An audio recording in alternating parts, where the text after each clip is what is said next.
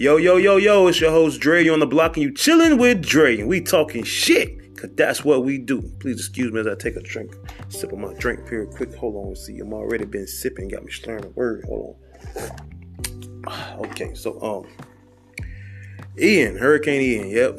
We made it through. Not all of Florida was so lucky. You know what I'm saying? Prayers go out to all the families who was hit hardest by this hurricane as it swept through Florida, you know, causing the damage that it caused.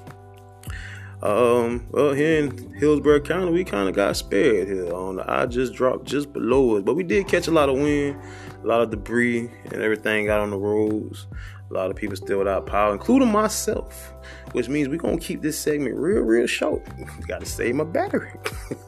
Hey, but no, on the real though, man, I want to say prayers and thoughts go out to all those families who was hit hardest by Hurricane Ian, and for all those without power, be patient. Help is on the way. Help is coming. We're gonna get through this together. All right. So that's it from me. Again, I want to say thank you. I'm your host Dre, and you're on the block, and you chilling with Dre, and we talking shit, but not today. Okay. Y'all have a good one, man. Catch y'all on the flip side.